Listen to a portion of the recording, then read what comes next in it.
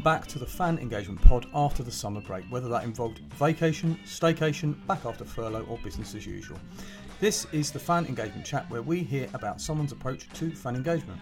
This one is episode 60 with Steve Wignall from Marching Out Together, the group for LGBT plus fans of Leeds United. You can find them at marchingouttogether.co.uk. Although I had some conversations with members of Spurs group Proud Lily White some years back, it's an area I'm not that familiar with and wanted to find out more. It's easy to presume that being a fan is a very democratic exercise, that all fans are welcomed, but we forget that's not always the case in the stadium, outside it and of course online. Steve is a great guest and brutally honest about the strides they've made, the challenges they face and their importance to the overall picture of fan engagement at Leeds United. And don't forget, you can find out more about our work at fanengagement.net, register for free and get access to the Fan Engagement Hub with more detailed data and case studies from the 2018, 2019 and 2019-2020 Fan Engagement Indexes.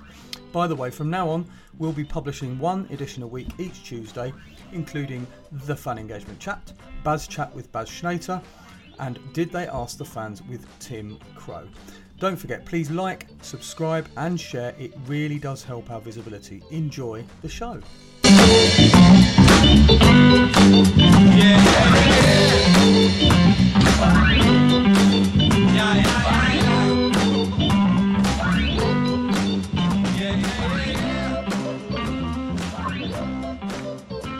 Right, Stephen. Anyway, look, we had obviously had a little bit of a chat in advance because this is the first time, sort of what I would broadly call minority groups. And as I said, I'm not, it's not a particularly wonderful phrase to use, but non sort of umbrella groups, because obviously my experience always been with supporters trusts.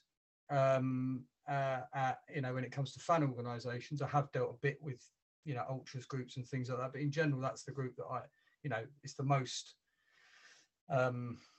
organised type of fan organisations, the group that I know the best.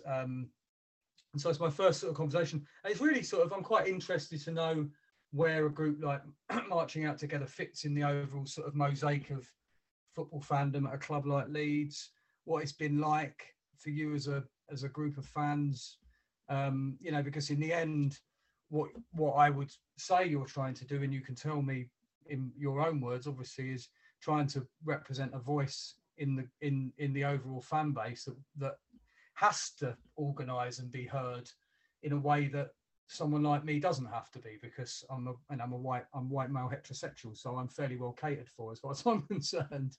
So it's an interesting conversation for me to have. So just tell me a little bit about the background of Marching Out Together, and a little bit more about what the sort of things that you do on a regular basis. So yeah, go on, give us some of the founding stories and what your involvement's been since around the start, I think, isn't it? You're not a founding member, but you're not far off founding member. You were one of the first people. No, I'm sure if you ask them, they tell you that I've been with them since day dot. So we'll go with that. So I think, we were created in August 17. So we're now, what are we, nearly 4 years in, which, it's flown. And at a time when I think you could feel significant change about the football club.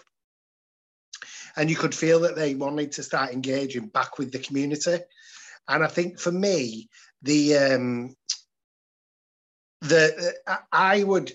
been probably disconnected from football for quite a while, in terms of, as a gay man, you come out and you get on with your life, and then you don't feel like football is for you. And that's the best way I can describe it for me is, football wasn't for me, it isn't for a gay man. And I think when they first put it up, the founding members, it was, here's an email address, email if you'd like to be involved, that Leeds United put on their website. And I emailed and I went and met the founding members at the first game of that season.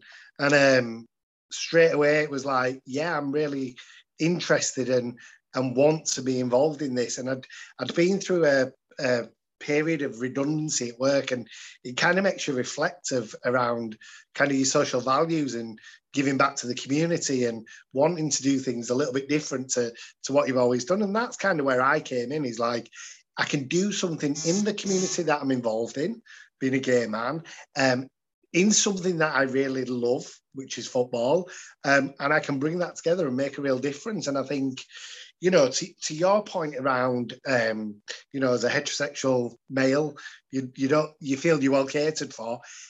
As a gay man, I'm okay with it, but I know there's hundreds and thousands of gay men out there who don't feel they have a voice or don't feel they have a place in football. And I think I mentioned I previously felt like that. I do now feel I have a place in football. And our organisation is about making sure there's visibility, and that's the key thing for us.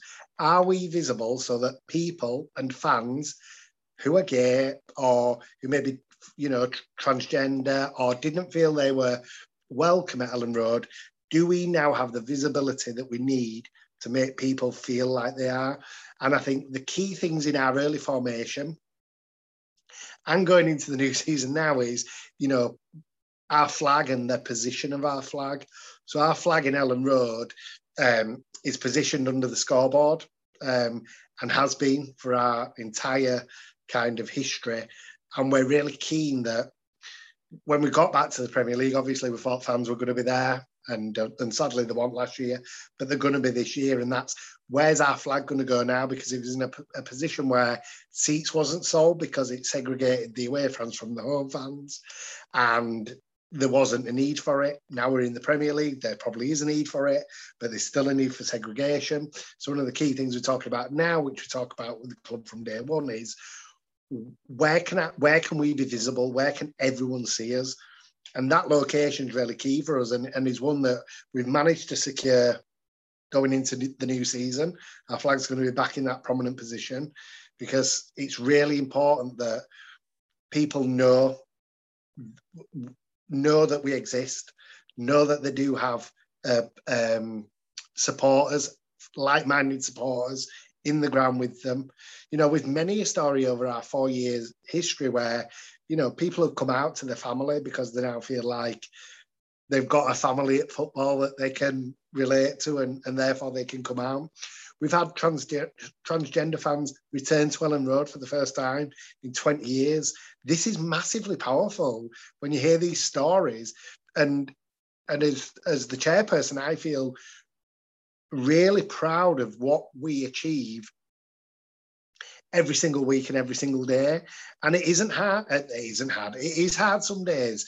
Like, you know, you kind of some days feel like you're banging your head against the wall. And not because the club don't want to help us, or not because people aren't interested or anything like that. It's because people have got 101 things on, and we are part of that. So there's 101 things going on. We need to make sure that we, within our gift, are doing the things that are really pushing our agenda. So today, like as an example, I've been up to the White Rose to buy the new top. This is not the new top, by the way, but to buy the new top because it was out today, and also to buy the Pride mug that Leeds United have done, which is, you know, just the rainbow with the Leeds badge on. If you'd have said to me 4 years ago we'd finally get to Leeds United having a Pride range or the start of a Pride range in a shop, I'd have been flabbergasted, because we did our own range to begin with and we sold it as Marching Out Together on our website. We're now in a position where, and rightfully, the club are selling a Pride range to show visibility, both for Marching Out Together and for the other LGBT plus fans. I've talked a lot then. No. That's fine. That's fine. That's what you're here for. There was something that struck me when you started talking, and it, you know, because you get the hoary old questions about, you know, which will always happen about, that's in my face. Why do I have to, you know, and these are the kinds of things that certain types of people have said for years. And it just suddenly, there was a quote from an old university tutor of mine called Andy Medhurst. He was a media studies lecturer at Sussex University, where I was at in the late 90s. And he's a gay man. And he said, it stuck with me ever since he said it. And he said, look, I get it was around the time of the Channel 4, some of the stuff that Channel 4 were doing wasn't long after things like that. The first lesbian kiss in books, so all these sorts of stuff had really started impacting media and all that kind of stuff. And he said, look, I get why some, heterosexual men, straight people complain about that. But he said, but every time I walk down the street, because the idea of ramming this in my face all the time. He says, every time I walk down the street, I see, it was the time of the Wonder Bra adverts, for example, hello boys, or, people, a man and woman snogging, and loads of heterosexual images. Do I ever get to complain at that being rammed down my throat? No. And it's sort of, I'm not a bit, so it sort of strikes me, I suppose, in here, the words kind of come to my head is, we're not visitors. You're not visitors to our community. You're actually part of it, right? And the idea that for some reason you have to go, well, so we'll sort of be part of it, but we'll just be very quiet about it. We won't say anything. It's just blatant rubbish, isn't it? Really, it doesn't make any sense. The idea that of course you can come along, just shut up and don't talk about it. and like, you've just mentioned something which is, it's been rammed down with it, rammed down my throat, rammed down with it, whatever, The thing that's really important and which always kind of brings me back to why do we do what we do is, Leeds will put something up on Twitter and the majority will be really supportive in terms of the comments, but there'll be a small minority that says, why are you shoving it down my face? Why are you doing this? And that kind of re-emphasizes why you're doing it. We are doing it because of people like you. And that's how, stupid some of these people are. And these people who are the small minority, you can educate. They're that far gone. They're that stupid, is the only way I can describe them. You have the ones that you really can educate, and they're the ones that you want to get to say, kind of, this is the issue, this is what we're talking about, this is kind of what we're doing and why we're doing it, and then they start to understand it, and it starts to move the conversation on. But you're always going to have a small minority who will never get it, don't understand it, and they're the ones that you kind of think, well, for want of a better word, like, fuck you, like, sorry for my language, but that's it. And I'm more than happy to, put my head above the parapet and absolutely say that to him, because I think the straw that brought the camel's back recently for me was we'd done, we'd had a signed shirt from the club, a rainbow laces shirt that the players wore. So the players all wore them. We got a signed one and we raffled it and we were raising money for Terence Higgins Trust, which is an LGBT plus organisation based in Leeds, and we wanted to just raise some money for them. So nothing to do with football in terms of what we're raising money for, but to do with LGBT plus. But obviously your target market to get in the raffle was football fans, because it's a signed Leeds United shirt in the Premier League. And the club had put it up and they came out of the woodwork, and it was probably the first time, because I'm quite thick-skinned, like water off a duck's back, doesn't bother me. And it was the first time I was really annoyed, because I thought, this is more than football now. This is ridiculous. Like, these comments on what you're saying is unacceptable.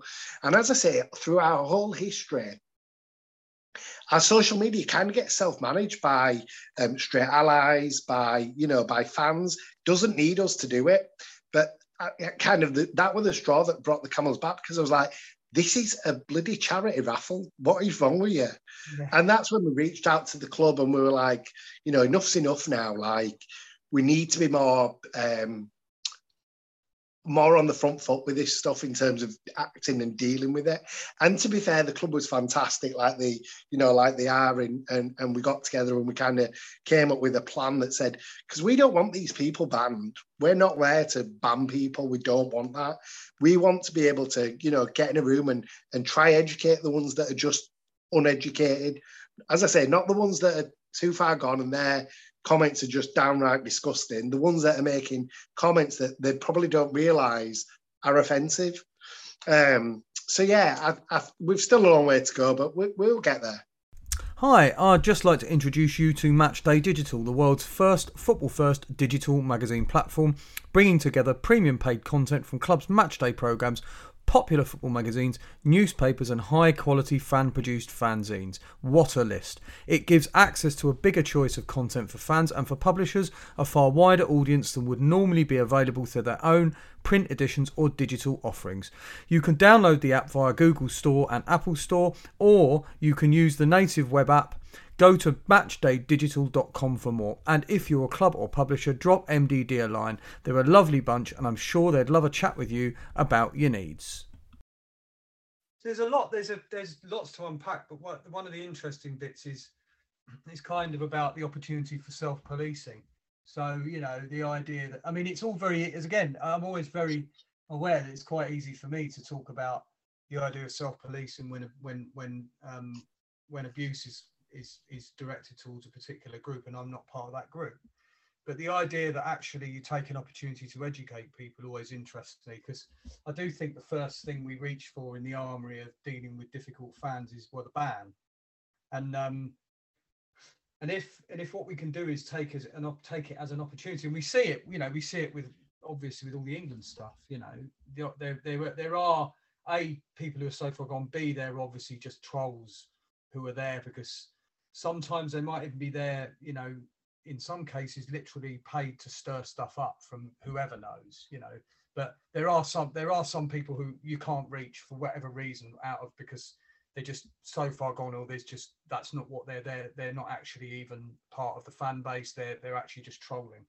But the idea that you might actually want to take a lot of those people aside and go, well, hang on a minute, we don't get anywhere if what we do is just say, well, you're too far gone, mate, and we're gay, get over it. Actually, there is a point at which you kind of have to say, look, let's give it a chance. Let's give you the opportunity to not be ignorant about it. And this is why go on, carry on. What would always be our first go-to is, can we educate? Can we have a conversation? Can we explain why your words, whatever you said, are really hurtful or are not acceptable in this day and age? Like, we would rather sit down and, over a drink or, quite informally, not like, we're in front of a judge or anything, but have a conversation about it and say, this is why we do what we do and why it's not acceptable and why your language or why your comments are homophobic or whatever you've said. We will never get to a place of equality without trying to educate, is my firm belief. And you've got to try, educate. And once you've exhausted that, then that is probably where you go to the bans and the more serious things. But our first step would always be, we are really so keen that a ban is the last resort, because I think a lot of the time as well, and this is where there's the kind of, sometimes when someone says something homophobic, they don't realise they're being homophobic. They just say something, and it's when you go, that's, they go, oh, actually, I didn't realise that. And you go, right, that's fine, let's move on. And they know then, I think, there's a long, long way to go, but we get further every day, is my firm belief, or I wouldn't continue I would continue because that's just the sort of person, but you know what I mean? You wouldn't continue if you just thought bang, bang, bang. Yeah, exactly. Yeah.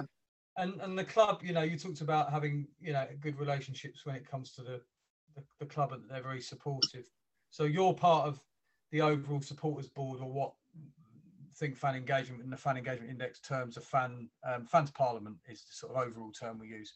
So that means you're consulted on all sorts of issues, a lot of match day issues as well as the equality issues. Yeah. So we there you talk, ticketing issues, match day issues, COVID issue.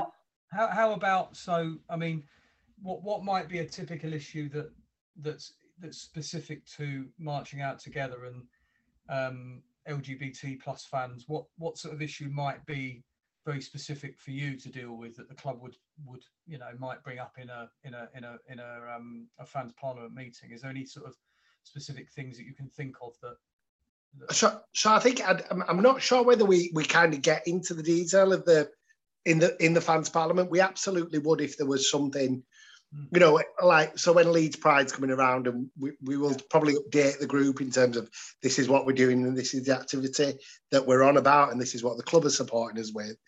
I think a lot of what we talk about with the club, we try to do out of that setting, and that's not not that it wouldn't be welcomed in there. That's just that we need to talk about these specific issues, and we don't feel like it's almost like I take this the way I mean it, with a pinch of salt, which is I don't want to bore 20 people about something that is a really specific issue. I get it. Yeah, that there are things that are sort of extremely specific, and it's not that they don't need to know.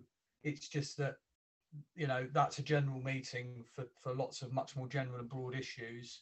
This is something that's very specific to what you're doing. And I suppose, you know, supporting the Rainbow Laces campaign, then of course that would be something everyone, you know, you would hope everyone would be supporting within the club, and actually wouldn't even really need to be something you would need to be pushing with the club anyway, because we're in a position now with the club where that's kind of pretty much accepted across the game as being one of the key campaigns in the year is the Rainbow Laces, isn't it? I think Rainbow Laces is a really good example of, you know, they know they've got to do this as a minimum.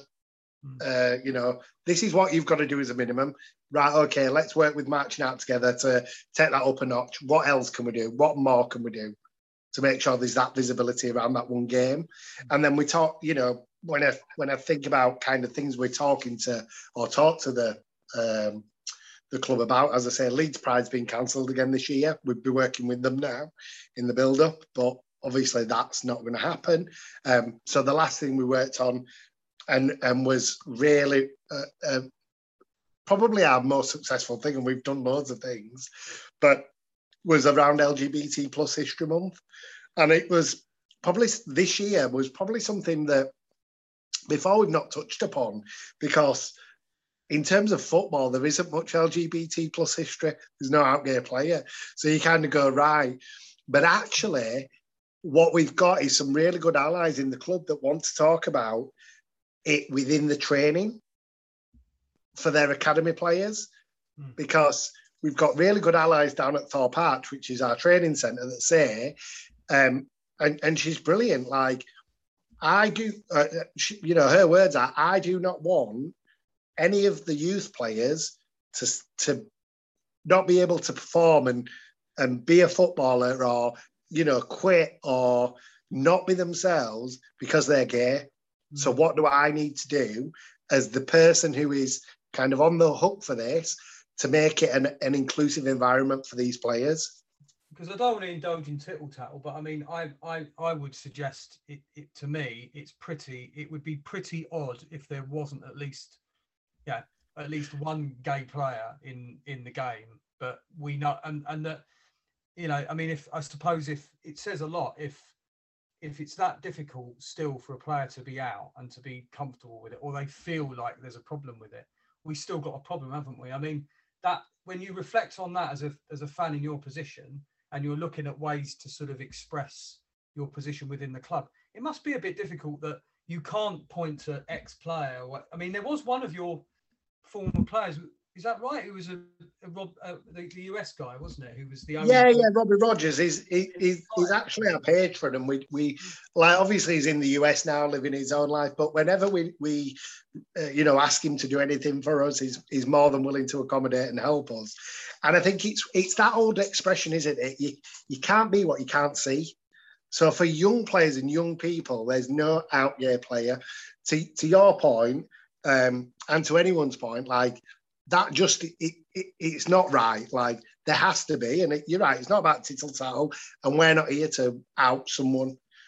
We are here to give a supportive environment from a fan's perspective, and then work with clubs, work with the FA, work with whomever that is, to make sure that there is a supportive environment should a player choose to come out. And the facts of the situation is 1 in 10 men are gay. There is 2,000 ish, give or take, professional footballers in England. You work out the maths. Like, it would be some extraordinary quirk of statistics if there wasn't. 1,000,000%. And I'm not a statistician, but I'm going to work on, balance of probability that, there is, and there obviously, and I get that feel like, let's just look at the England players who, the first thing that people could go to with them boys who missed a penalty was their race. That's disgusting. And whilst it was a minority, it's still not acceptable and just raise its ugly head again. So now you take that to homophobia, to someone identifies as gay. You can see where it would end up. What's the first thing that someone is going to go to if a gay player misses a penalty in a situation like that? Or what's the first thing that, a fan's going to go to if they have a crap game? It's just easy then, isn't it, for them? Yeah. And I think for me, this is what's, I'm really clear with this. As long as you're good enough to play for Leeds United, I couldn't care whether you're gay, bloody straight, bi, whatever. If you're good enough to play football for my football club, and I am sure that the majority of our fans would be the same, then you're good enough for me. Do you know what I mean? No, I do, and I know what I think. We all know why players don't feel comfortable coming out, and no one deserves to be the example that proves, putting themselves out of some sacrificial lamb. But I do think most people would be very supportive. But I do think, it would be hard for the person who did. But it'll have to happen at some point, because these things do just roll on, and we end up, the world changes, and some people are comfortable with that. Most people are comfortable with that. Some people aren't.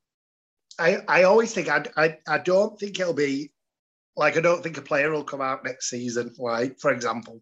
I'm ready, we'll go. I think it'll be like, maybe, hopefully in my lifetime, in the next 10 years, that someone has come through where all the academies in the Premier League and the Football League are doing more stuff around this in terms of education, that the environment in 5 years, in 10 years, is much more easier for someone to go, this is just who I am. Yeah, no, exactly. And that environment within football, the entire way training is delivered, the types of coaches that are coming through the game now, and I mean domestic coaches, they're simply psychologically in such a different place from Brian Clough managing Justin Fashanu. It's a world away. That kind of example where you've got a slightly brutal old working class man having to deal with the idea of a gay player, and seeing it and whatever. I think a couple of recent examples of just the world changing is, let's talk about the England players this tournament, which is they are just now uber professional. You wouldn't see them stumbling out of a club. You just a nightclub, that is. You just wouldn't. You won't see them smoking, pissed up. They are professional athletes who deal and act like professional athletes, and rightfully so, because at the end of the day, they paid a hell of a lot of money to do that now. Yeah. And then, you think about our head coach, Marcelo Bielsa. Obviously, he's from Argentina, but he's a quirky guy. He's fantastic in terms of community and community spirit. So I was at Thorpe Arch when we were on, pre-COVID, so I'm going back a couple of years now. And we're up talking to the academy about LGBT plus training and what we could do. And we were there to observe kind of something. I think it was the FA were delivering it. I think it was the FA, don't quote me on that. But they were saying, could you come and observe? We think it's very heavily linked to racism, and we'd like to explore how we can kind of widen that to talk about wider issues in society, LGBT plus inclusion being one of them. So we went up, and after we were having a tour, so obviously I'm like a bloody kid in a sweet shop, loving this tour, going and watching training. And we were having a picture at the end, me and another marching out together board member, with our flag under the Thorpe Arch sign. And Marcelo were coming back in, and she was like, do you want me to go see if he'll have a picture with him, the person who was taking around? Like, absolutely. And he came over, and he obviously hadn't been in England a long time, so his English was not great, but he really tried and made and was interested in what we were there and why we were there and what did it mean and what were your flag, and like that blows you away because he's all about kind of community and community kind of spirit. And then this season, so in the Premier League season just gone, we sent a badge to Thorpe Arch, one of our badges. We'd seen him wearing a badge of something else. I can't remember what it was. And we were like, is the art of the possible if we sent a badge, he would wear it? And we did. And we sent it to the person who we've got contact with at Thorpe Arch and just said, could you give this to Marcelo and see if he'll wear it? And honestly, the elation when you're watching it, because obviously every game was on Sky or whatever or anything, and he was wearing it, and straight away my phone lit up, and it was like, he's wearing our badge. Can you believe he's got our badge on? And we were just blown away that just that simple gesture, and that's the visibility you want. You go, wow, the Leeds United head coach is even wearing our badge. The one who is world renowned. Like this is not just, as you say, this is the world renowned head coach who gets it. Yeah, no, it's wonderful. Look, tell me a little bit about just a couple more things. I had forgotten actually that I'd had very it was 2014, 2015, I think, not just before I left Supporters Direct, that I remember sort of met a couple of times some people from Proud Lily Whites, I think it is, at Spurs. Yeah. And I know there are quite a few groups. I think there's even one at my own club now at Wimbledon. I can't profess to be totally sure because, I've obviously only really been involved watching football on a slightly rubbish web feed for the last year and a half. But what's it like nationally? There's quite a sort of emergence of LGBT plus groups there. Yeah, so I think in the last three years we'll go with. When I think when we started, there was less than 20. I think now 50, 60 plus. I think there's really good support for groups to establish themselves. So I think, there's Pride in Football that's there as the umbrella organisation. There's Fans for Diversity that are there to help and support you or point you in the direction of people who can help you. So I think when we established Proud Canaries, they were really supportive, showed us how kind of they set up, what they wanted to do, and we passed that on. So when new groups set up, we're always kind of open ears to say, what are you doing? How can we help? How can we, this is what we did. I would speak to this person, that sort of thing. So yeah, these groups are popping up because I think it is strength in numbers. That's the best way, isn't it? To kind of go, the more of us there is that are banging this drum or speaking to the right people at your clubs, you can then start to change the agenda. So I think that it's great. We are really supportive of all the clubs. And one thing we've done in lockdown that we've been really keen to make sure happens every game is setting up a Zoom call with the opposite fans of whoever we're playing. And that, so Proud Lily White's been one, but to be fair, most of them we got on a Zoom call, and that was us board members and our members together, and their board and their board members just having a drink like you was at the pub. That's the best way to describe it. Like, how can we just get together and talk about the agenda we want to talk about, but equally have some football banter? It's interesting because it just reminds me a little bit of the early days of what we were doing in the trust movement, and there was such a sort of sense of camaraderie about it, and that that when sides would play each other, instead of this idea that it was the idea that Brian Lomax, who founded the first Supporters Trust and was the first managing director and chair of Supporters Direct, it was the idea that, look, we share a lot more than that 90 minutes, and surely we can find ways of collaborating. And it meant that for us, in our umbrella sort of existence as Supporters Trust, it meant, when something wrong was going on at a club, we could share how we dealt with it. We could also sometimes share about who it was, so we could stop that person turning up the club and doing it to us, doing it to the next one. So that it's a lovely thing when you've got that nascent network developing, and you're beginning to build something. It's quite exciting, isn't it? 100%. And I can't list how much we've done because I'd be here all night. Like, I'm so proud of how much we've done. But I think internally within the club, one of our strongest bonds is with the Leeds United Supporters Trust. You know, I think of Leeds Pride when it's our first season, our first one, our first or second, they turned up in their numbers to support us on the march. So it was our first march, and they turned up in their droves. It was our second year. They turned up in their droves to come and march with us and to show that solidarity. And from there, we've just gone from strength to strength with the trust. You know, they had a pop-up in one of the Leeds shopping centres to celebrate the centenary year. And we were on the invite list. And that's when you start to go, actually, we are really making a difference, because even the trust are thinking, we need to have these guys here. They get it. Do you know what I mean? And then now to this day, so I've got a really good relationship with the chairman of the Leeds United Supporters Trust now. And him and them are helping with our mural that we're doing. We're having now bi-monthly calls with the trust to say, kind of, this is our agenda and what we're working on with the club. This is yours. This is where we need some support. Where do you need some support? Where can we help each other?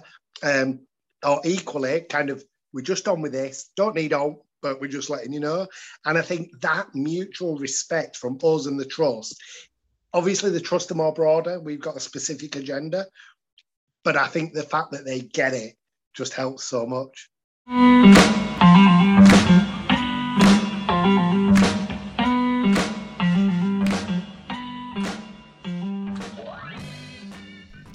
I hope you enjoyed that edition of the Fan Engagement Pod.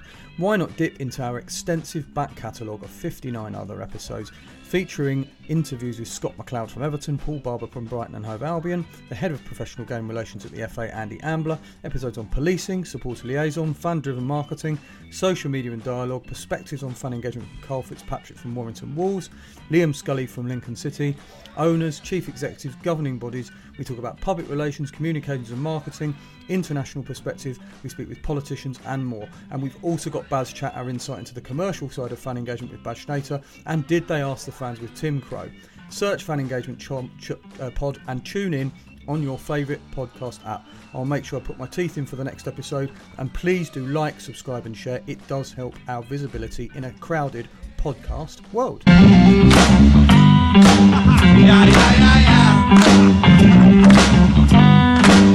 Yeah.